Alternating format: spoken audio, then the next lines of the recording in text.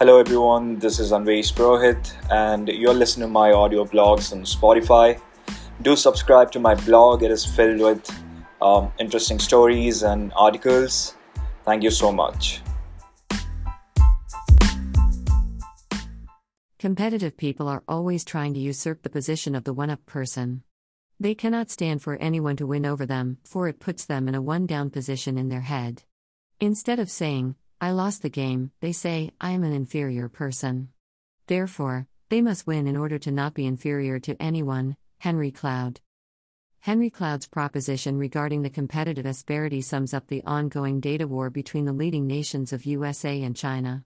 This dog-eat-dog scenario is what people predict will lay the foundation bricks for the new industrial revolution.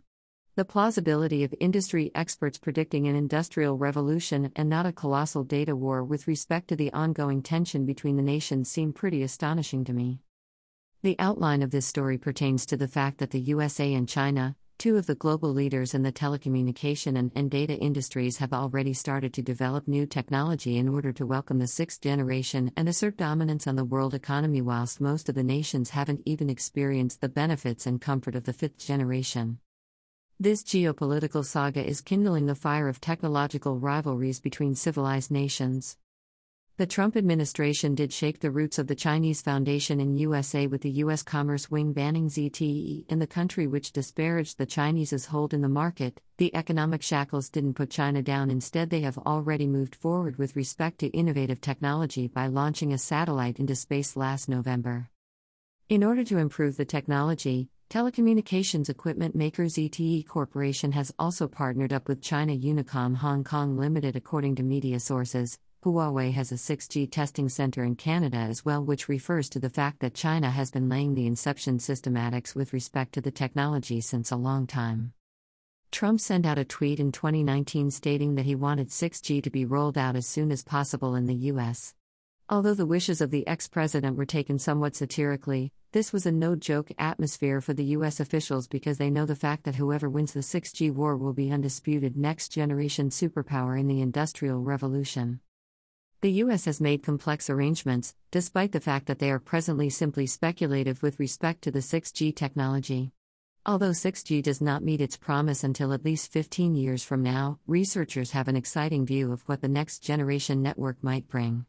With a theoretical rate of 1 terabyte per second, 6G is not only much higher, but also guarantees a latency which creates lags of 0.1 millisecond relative to 1 millisecond, or a minimum of 5G.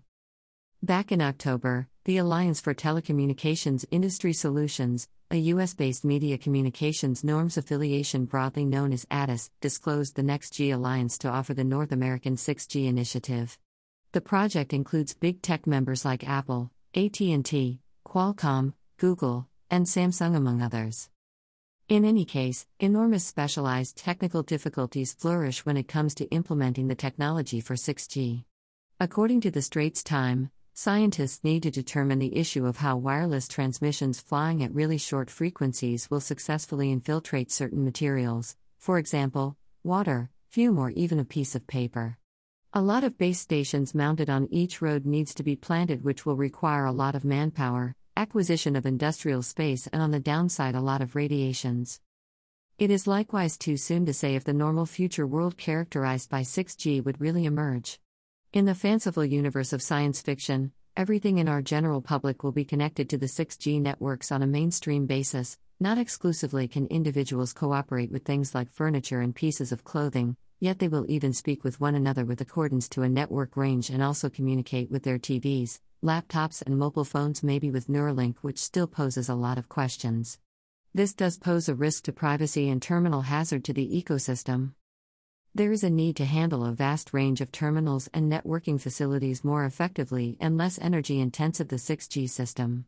In order to achieve this, the architecture of the network and terminal infrastructure circuitry and the networking protocol stack is a problem. Energy harvesting techniques are implemented to meet this need.